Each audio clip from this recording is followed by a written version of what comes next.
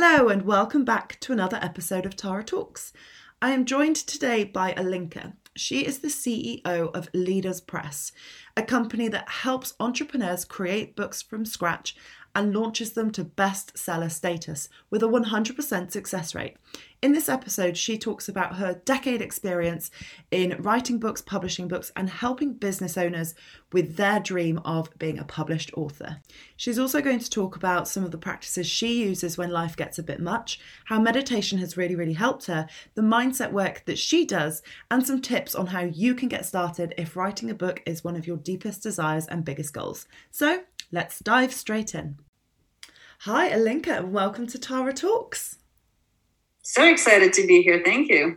I'm really excited to talk to you today. I think there's a huge amount that we are going to discuss so that we can really help entrepreneurs who have got that dream for a bigger presence, bigger picture, bigger dreams.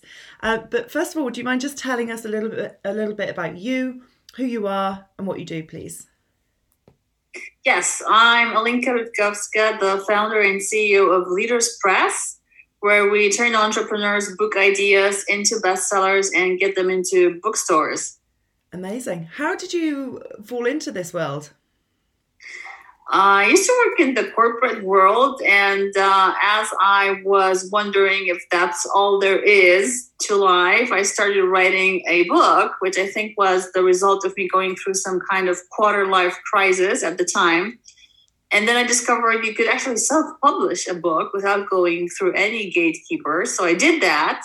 And the royalties from that book brought me in more than my corporate salary did, which is when I decided to leave my corporate position and get into book publishing. Amazing. And how long ago was that? That was over a decade ago. Wow. Oh my goodness. And how has it been then transitioning from the corporate world into having your own business and then helping others technically with their business or their mission? Yeah, it was all new and there was a lot of unknowns. And you could be scared because if you're in a corporate world, you do have a comfortable salary.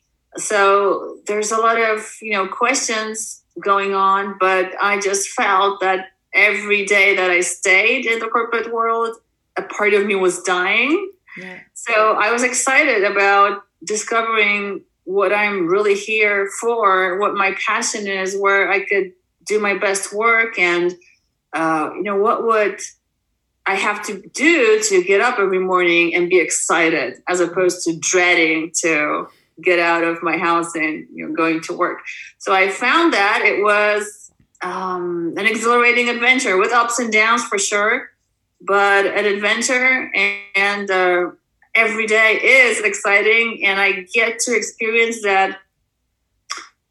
I don't have so much freedom. I have a lot of freedom that I created and I love it, but I think the thing that I value most is the idea to, self-actualize on Maslow's pyramid. So I'm able to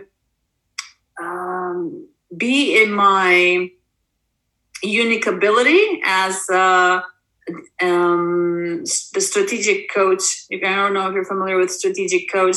That's their term. So you're sort of in your genius zone. You do what you know you can do really well, as opposed to where somebody puts you and expects you to stay no matter what your unique ability is. Yeah, I love that. And I love that you touched on the highs and lows over the past decade as well, because I think for so many people that have got this dream, whether it's to have a book published or whether it's to set up their own business, so many people just think it's going to be easy breezy and plain sailing, or, they'll know that there will be some difficult times, but they don't quite realise how high and how low that can be.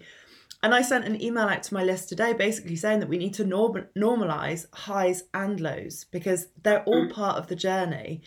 What are some of the learnings that you've had from those more difficult times in your business?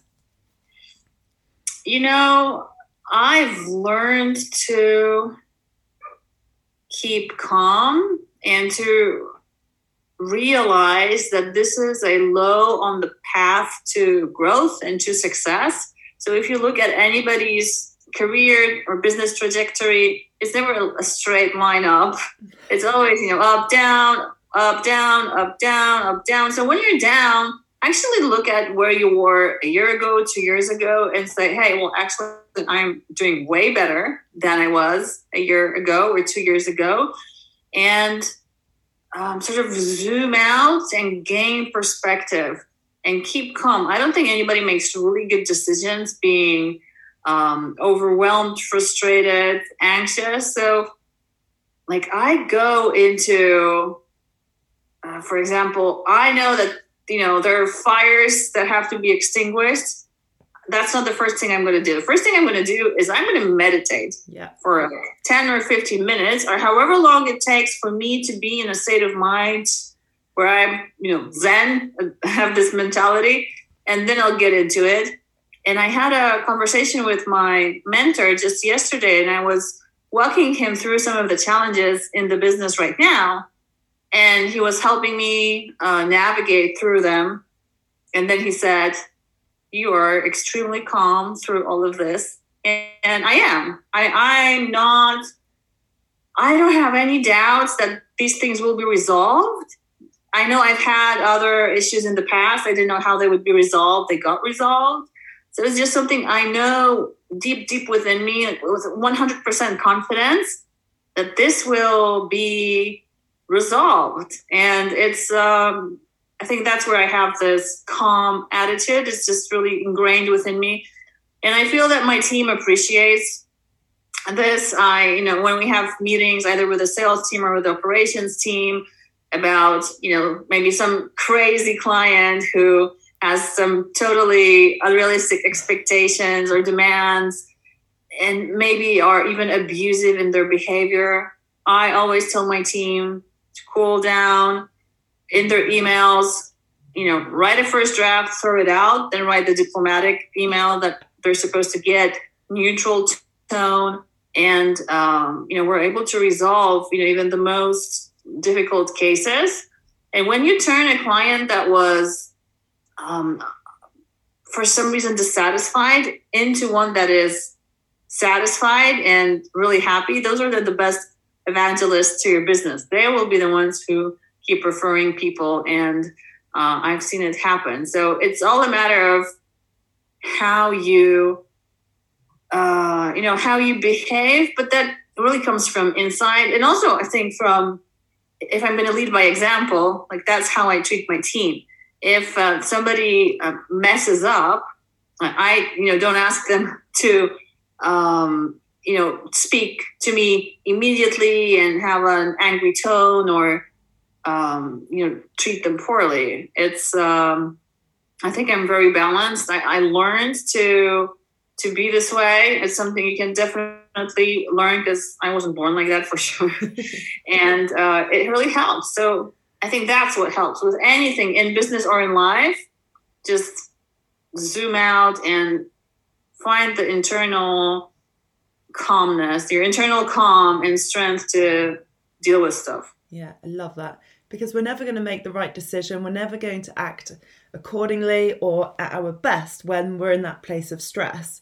Do you meditate regularly, or is it just like a sort of technique that you use to calm when you're in quite a stressful state? How do you use sort of meditation and mindset work?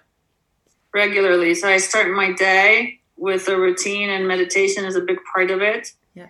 It's not long. It's like maybe 10 minutes. That's the first thing I do when I wake up before the rest of the house wakes up.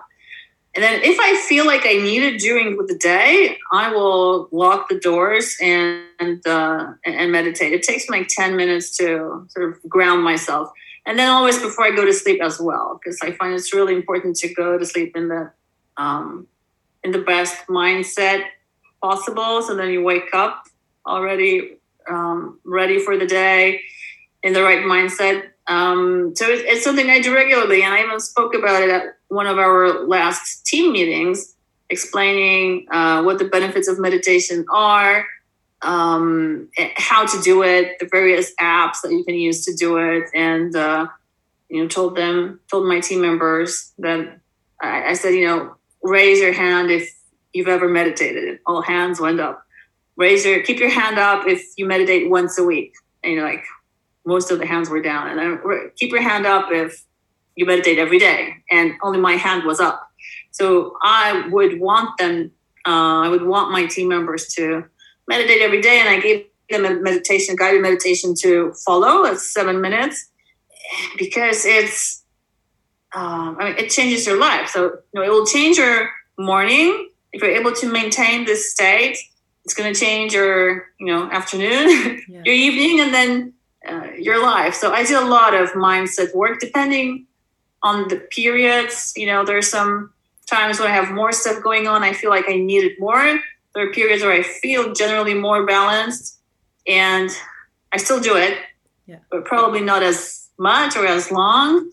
But I feel this is the thing that really keeps me grounded and allows me to keep the business moving and make good decisions and probably be a balanced, well-rounded person. I love that. I'm obsessed with my morning routine. Excuse me. And I really notice a difference if I haven't done one, or if I made it quite short and quick, and because I was just ticking the box.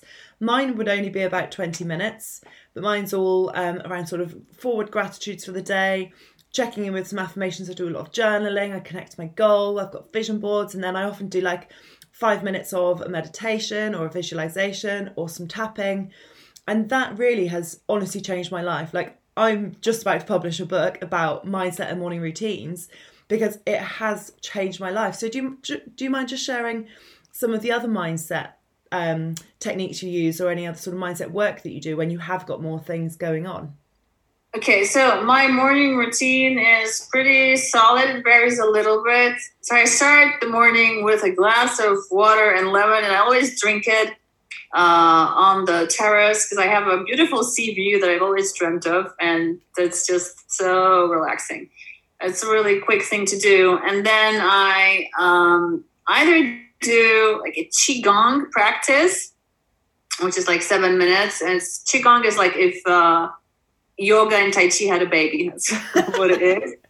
So it sort of slows your mind because you're doing these slow movements, and it allows your mind to slow down and, not get started being crazy. And then I do meditation on my own or guided meditation. Sometimes I skip the Qigong, but I do that every morning. And then I'm ready to wake the kids up and, get started with all the craziness. If I have stuff going on, I will listen a lot to just motivational videos on YouTube. There's just so much stuff. So good on there, aren't they? So good if you know what you're looking for. And I keep notes on my phone. So it's almost like a diary basically, but I will have the date and I will write, what I found that day, what I learned that day. Maybe I hear something on the video and I want to write that down. And then I have all this wisdom on my phone, so I can just, look back and almost immediately feel really good about, my own conclusions on stuff. So I've learned that the more balanced I am, the less I write, as if I didn't need it. Yeah. But when I'm out of whack, then I listen more and write more. I just have this need to get myself back into balance. I think that's what it is. And we all go through different stuff, in lives. In our lives, it can be business stuff, but not necessarily, family stuff, relationship stuff, all of this going on. Like, we're multi-dimensional beings, and we need to deal with all this. And whatever you're doing relationship-wise will probably affect what you're doing in business, and the opposite is true as well. So you want to be as balanced as possible. I like excitement and exhilaration and adventure and just going all crazy, but I don't think you can sustain that for a long time. You have to be able to, get back into balance. So I really value this harmony or balance. I love that. And is this sort of something you've done for a long time, or is this a more recent addition to your mornings and how you start your day? So the whole mindset thing, for sure, I've been doing it for over a decade. And the first book I read linked to the topic was Think and Grow Rich. And I was in high school, I think. Right. And I really like that book. And I've been reading about self-help, emotional intelligence, all that type of stuff forever. Yeah. And now I just sort of latch onto different schools of thought that I resonate with. And the goal is to basically feel good, and not to feel good because somebody behaved in a way that you approve of, because that's giving them the power to please you. But you feel good, and you know that you can get yourself to that state of feeling good. It's you who did it. You're the one who decided to watch these videos or to do this meditation. And no matter what other people do, whether they behave in the way that I would approve of, whether they're behaving in a way to please me or not, they're off the hook. So all the power is within me. And I think that's where you're really able to feel grounded. And, even if you have fires all around you, like, you're still there in the middle of it, keeping your cool, and they will gradually extinguish because of your calming presence and just sanity that is a result of it. I love that. There's so much personal power in that, isn't there, in terms of not looking for that external validation or not looking for external things to make you feel a certain way, but actually just being able to bring that in yourself.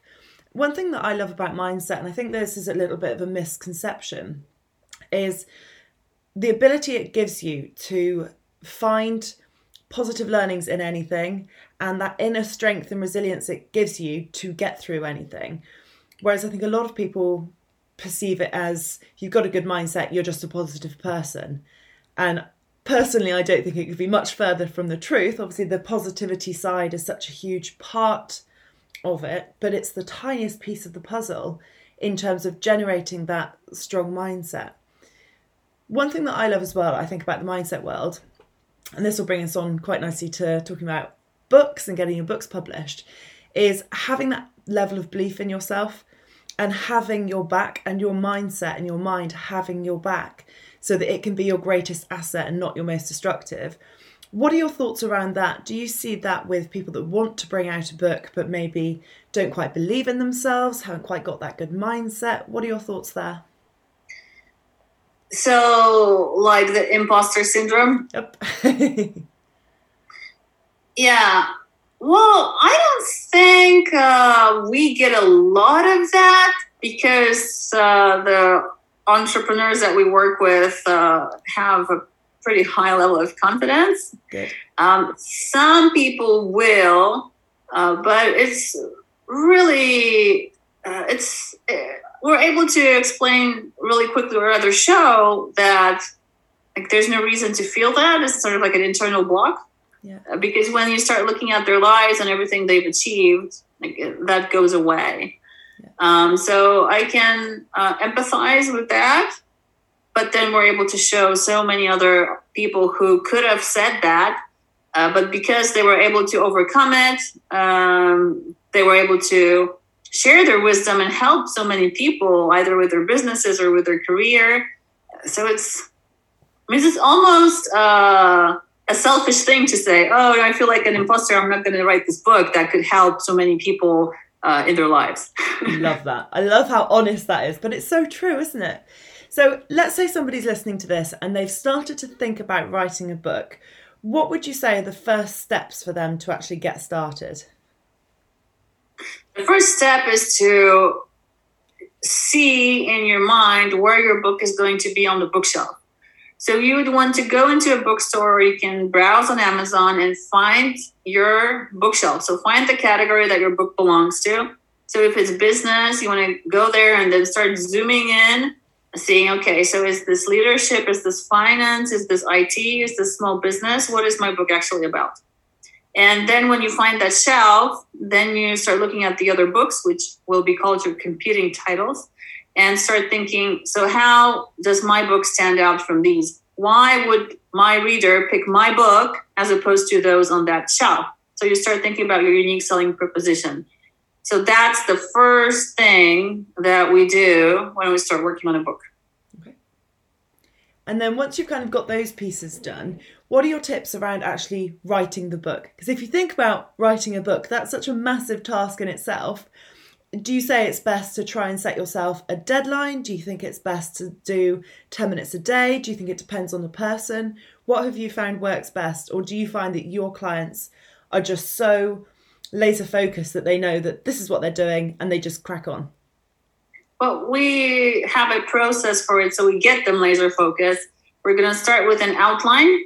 And once we have that outline, then we will be able to divide our meeting times in order to get all those ideas out of our clients' heads. And so we are able to ghostwrite the books for our clients. So what we need is about 15 meetings where we can interview, and then that'll get recorded and transcribed. So it is a deadline. It probably takes us one interview a week. So it will be about 3 months of interviews, and just consistently showing up. If you're going through this process, will get your book out. Yeah. If you're writing the book yourself, then I would recommend also to have an agenda of what happens when. So if, for example, you're going to write a 50,000 word book, you could divide that by 30 days and see that's about 1,700 words a day, and see how much time that takes you. Let's say that takes you 2 hours. So then you block 2 hours on your calendar every day to do that. So I'm very systematic. And if I know something needs to be done, I will, project manage it and make sure that things get done in their time slots. And I don't project manage projects. At Leaders Press, we have a whole team of project managers who do that. But that's the way to actually get things done. You have an outline, you have an agenda, you have a deadline, and ideally you are also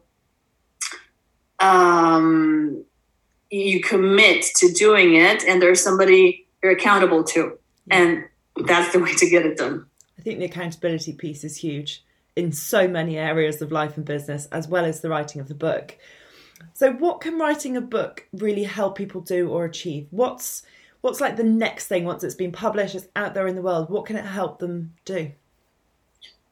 People like to do books with us for two reasons. One is to grow their business. So a book is a great lead generation tool and lead conversion tool. It's a great lead generation tool because whenever you offer a service, a book is a great way to help people find it. So basically, Amazon is now a search engine. And in your book, you help people solve a problem. So when somebody types in something like how to write a book, a bunch of my books will come out. And then inside those books, there's a link to go and download something if they leave their email. And then, we're able to communicate via email and invite to our webinars, and then to a call and work together. So it's a great lead generation tool. It's also a great lead conversion tool, because once somebody reads a book and then they come to a call with you, that's going to be a completely different conversation. It's not going to be, oh, so Tara, what do you do? It's going to be, okay, I read all about you and I'm impressed. How can this work for me? So completely different conversation that you're having. So one reason to do a book is to grow your business, grow your coaching, grow your consulting practice. A second reason would be to leave a legacy. So we did a book for the co-founder of DHL International. For DHL's 50th anniversary, and he didn't care about lead generation. He's like, okay, this is a multi-billion-dollar business. We're good. He cared about sharing his wisdom with the world. And that's what we did for him. He had written other books previously, but was just never fully satisfied with the way what he has accomplished was portrayed. And with Design to Win, we were able to fulfill that dream for him. So that is a true legacy piece to show the people that will outlive you what you were all about, who you were, what you achieved, what you were thinking. And it's a beautiful way to be remembered, the way that you want to be remembered, by writing your own book rather than relying on others telling your story. Yeah. Oh, I love that. That's so powerful. So powerful. Well, hopefully our listeners are really starting to get a little bit inspired and start to think about what that message or what that piece could be that they could put out into the world. Thank you for sharing all of your tips. That conversation absolutely flew by. Where can my listeners connect with you online, or where would you like to drive them to if they've got any questions that they'd love to ask you? The best place is to go to leaderspress.com/discover. You'll be able to go through a 1-minute quiz that will tell you which book is the right one for you. The ones we discussed, either lead generation or authority piece or another one. And you'll also get an audiobook, as your listeners who like to listen, you'll get an audiobook of Outsource Your Book, which has all the steps to creating your book or to outsourcing your book. And you get all that at leaderspress.com/discover. Amazing. Thank you so much for sharing your wisdom today. It's re-inspired me to go back and get back into editing my book, because it's one thing that I've parked a little bit lately. So thank you. Thank you for inspiring our audience and sharing your knowledge today. Thank you so much, Tara. So excited to be here. Recording stopped.